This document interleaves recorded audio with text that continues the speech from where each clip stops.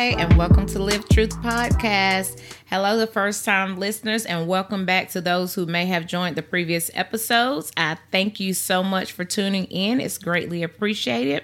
For those who may be tuning in for the first time, Live Truth exists to encourage and equip women to know God, to love God, and to live truth. And I've been leaving this last part out. And to live it boldly in our ever so changing, compromising culture that we have. And so this is part 2 of our 3-part series on truth. How do we know the Bible is trustworthy? So we'll discuss how the Bible came to us and how we can trust the Bible and what it says to be true. This is such an exciting topic, y'all, because God continues to reveal how trustworthy his word truly is. And so we'll first start with the origin of the Bible and how it came to us. First, it began as thoughts in God's mind. By revelation, it came to human authors' minds through inspiration. They wrote original manuscripts of the Bible. And then we have canonicity, which is the church collection of the 66 books. And then we have textual criticism, which produced the modern Greek and Hebrew Bible, then translated into modern English versions, which are then through illumination and interpretation are God's thoughts in our minds, which lead to application that should lead to change in our lives. And then what we should do with that change is in turn communicate these truths to others, which should bring about change in their lives as well. And so what we'll first look at is what is the doctrine of revelation. And so by definition, the doctrine of revelation, which is the act of God by which he has made known what was otherwise unknowable. It is the truthful disclosure of God in his creation.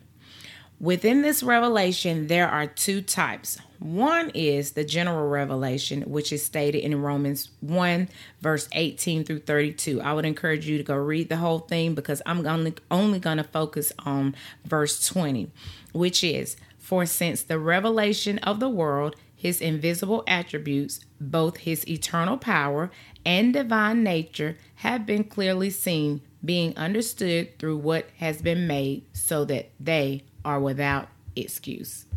Psalm 19:1 states, "The heavens are telling of the glory of God, and the expanse is declaring the work of his hands."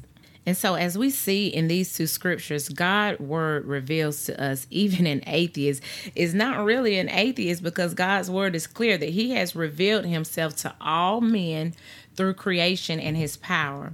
And so then we have what's called special revelation, in which God discloses himself in salvation history, preeminently in Christ, which is revelation in a person. And so in John 14:9, Jesus states, "He who has seen me has seen the Father." Then in Hebrews 1 through 3, it tells us, "God, having spoken long ago to the fathers in the prophets in many portions and many ways, in these last days spoke to us in his Son, whom he appointed heir of all things, through whom also he made the worlds, who is the radiance of his glory and the exact presentation of his nature, and upholds all things by the word of his power, who, having accomplished cleansing for sins, sat down at the right hand of the majesty on high." And so these are 2 of many verses that display how Jesus reveals God to us. And we first have Jesus, who was also God, a living being, as to how God revealed himself. And now we'll look at the second, God revealing himself through scripture. And so that's 1 Corinthians 2:10 through 13. "But to us, God revealed them through the Spirit, for the Spirit searches all things, even the depths of God. For whom among men knows the depths of man, except the spirit of man which is in him? Even so, the depths of God no one knows except the Spirit of God. Now we have received not the spirit of the world, but the Spirit who is from God, so that we may know the depths graciously given to us by God, of which depths we also speak, not in words taught by human wisdom, but in those taught by the Spirit, combining spiritual depths with spiritual words." And then we have 1 Peter 1:19 through 20. "And we have so and we have as more so sure the prophetic word, to which you do well to pay attention, as to a lamp shining in a dark place, until the day dawns and the morning star arises in your hearts. Know this first of all, that no prophecy of Scripture comes by one's own interpretation. For no prophecy was ever made by the will of man, but men being moved by the Spirit spoke from God. And so now we see how God reveals himself to us in person and in what has been written. Now let's look at how what's been written came to be. And so this has happened by what's called inspiration, which is the act of God by which he guided the human authors of the 66 books of the Bible, so that using their own individual personalities, they composed and recorded without error, none. This is his revelation to man in the words of the original.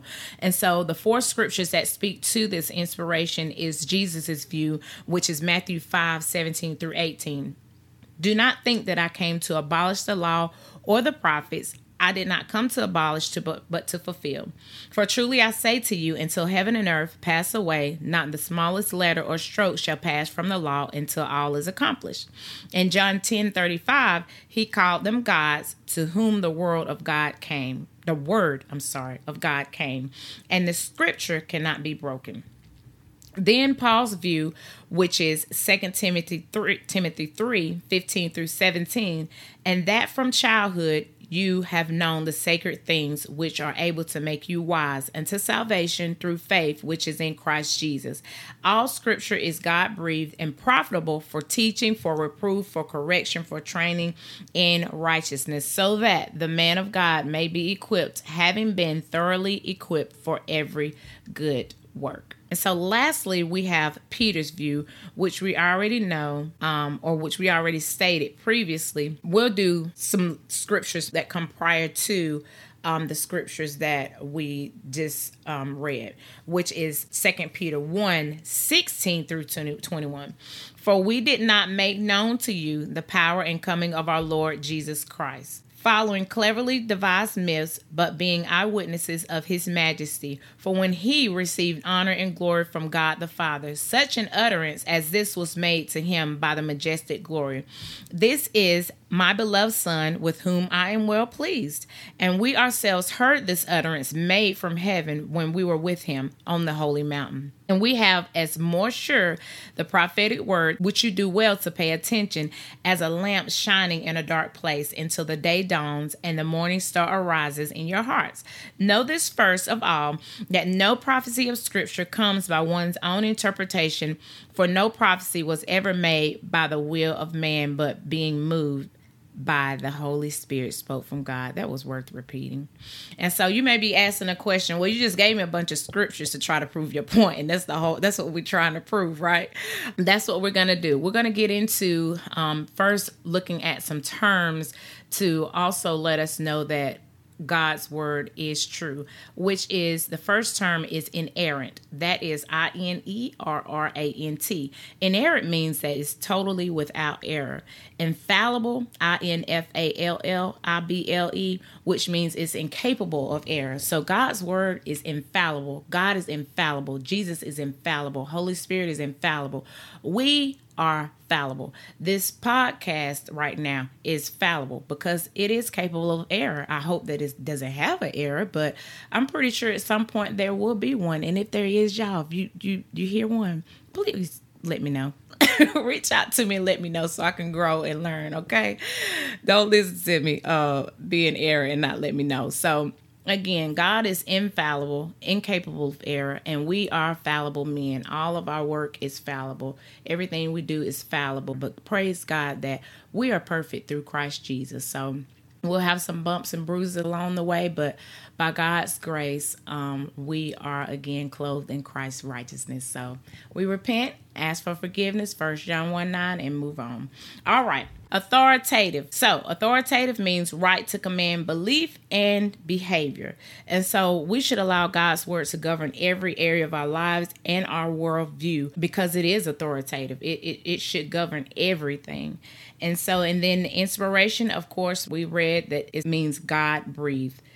God breathed his word through Holy Spirit, through inspiration, and used men to write his word. And so hopefully those terms have helped us to see the validity of Scripture, and we'll now discuss in the way in which God's word was written. And so I want to cite, and I think this came out of the Biblical School of Evangelism, and it says, and quote, "It was written over a period of 1,500 years by more than 40 writers from all walks of life. Some were fishermen, some were politicians, others were generals or kings, shepherds or historians.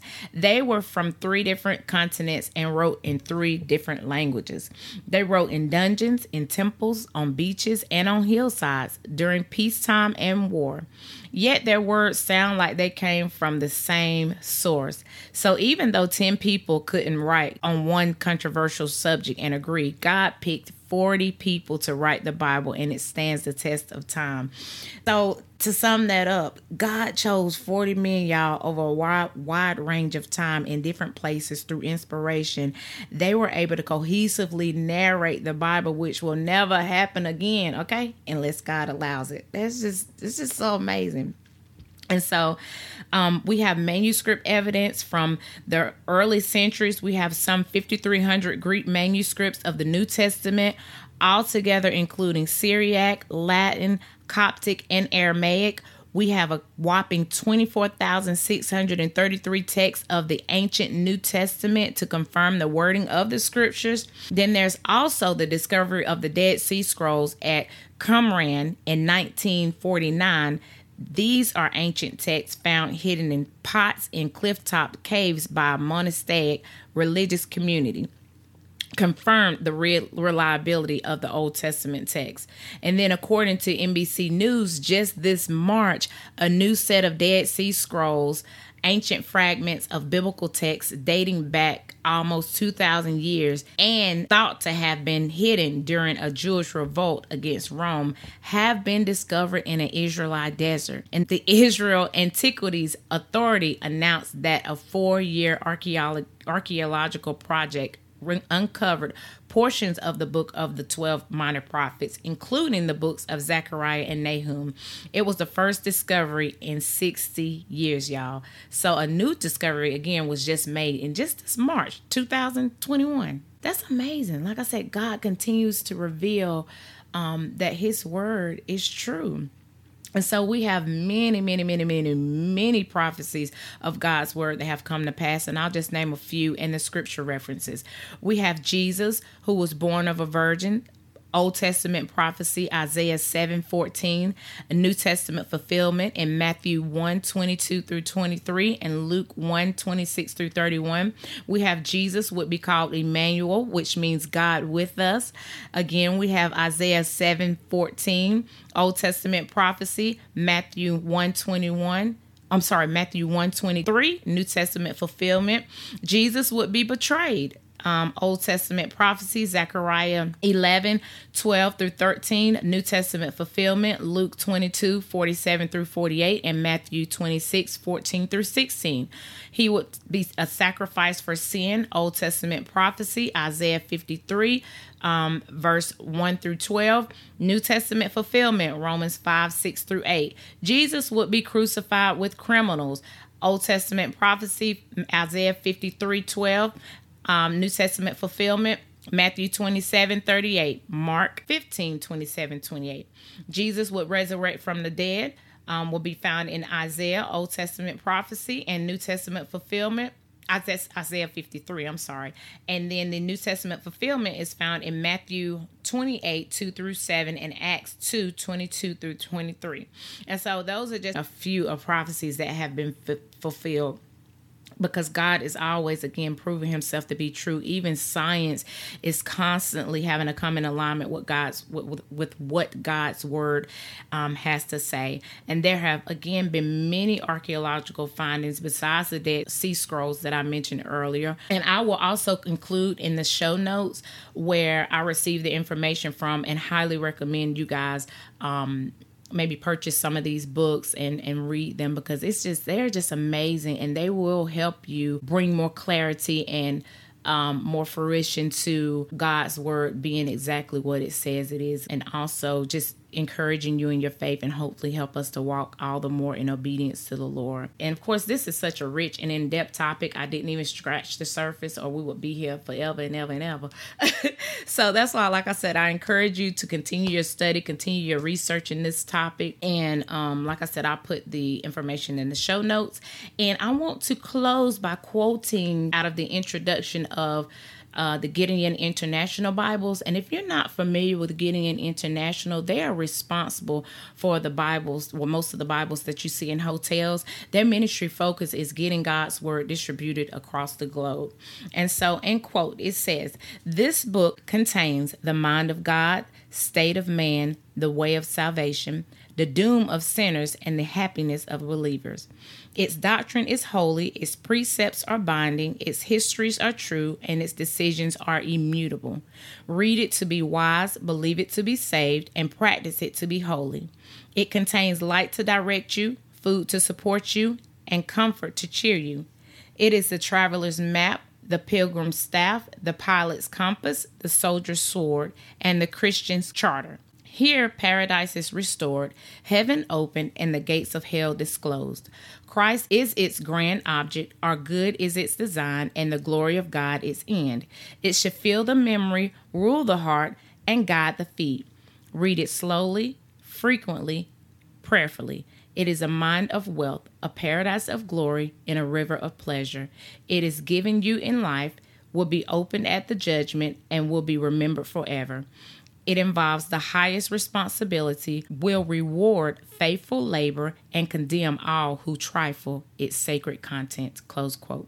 So I hope y'all have been encouraged in this episode and in the truth of God's word. And again, just encouraged to just have more faith in the Lord and help us to walk in obedience in him. In our next Kick episode, we'll be unpacking Matthew 7:1. So in this episode, we'll take a look at the scriptures as a whole in God's word to see if God is commanding us as believers to not judge. If you have not made a decision to allow Jesus to be Lord over your life, and by placing your faith in him and repenting and turning away from your old way of life, in order to do that, you must first realize that Christ had to come and die a brutal death on the cross for your sins, because we have all sinned against the holy God.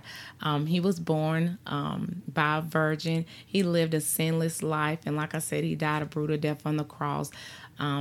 Was scorned by the ones he came to save. He died and rose 3 days later, conquering death, hell, and the grave. And he is ascending and coming back for a church without spot or wrinkle. And we must be born again to inherit the kingdom of God. So if you have not repented and turned away from your old way of living and placed your faith in Christ, that doesn't mean I surrendered once and I continue to live how I wanted to live. That means I surrendered and I placed my faith in Christ.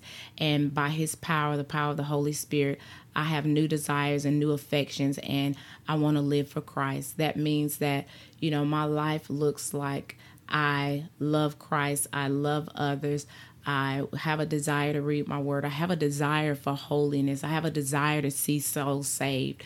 And again, it's not by our works. We're saved by grace through faith alone, but there should be some type of indication that transformation is or has taken place in our lives. So if you have chosen to make that decision today, please feel free to reach out to me so that I can rejoice with you and walk alongside you in your new journey in Christ, and possibly introduce you to some more sisters in the Lord. Also, I pray this episode has blessed you all. If it has, like I always say, please share it on social media with your friends and family, and also write a review on Apple Podcasts and rate it for me. And so, ladies, if you'd like for me to flesh this out a little more or would like to discuss it further, please join the Facebook group called Sisters Living in Truth. I also covet your feedback, so please reach out to me. My contact information will be in the show notes. Also, please let me know if there are any particular topics you would like for me to delve into, and by God's grace, we'll do just that. So, all right, y'all, grace and peace until next time. I love y'all so much. And again, thank you so much for your support. Talk soon.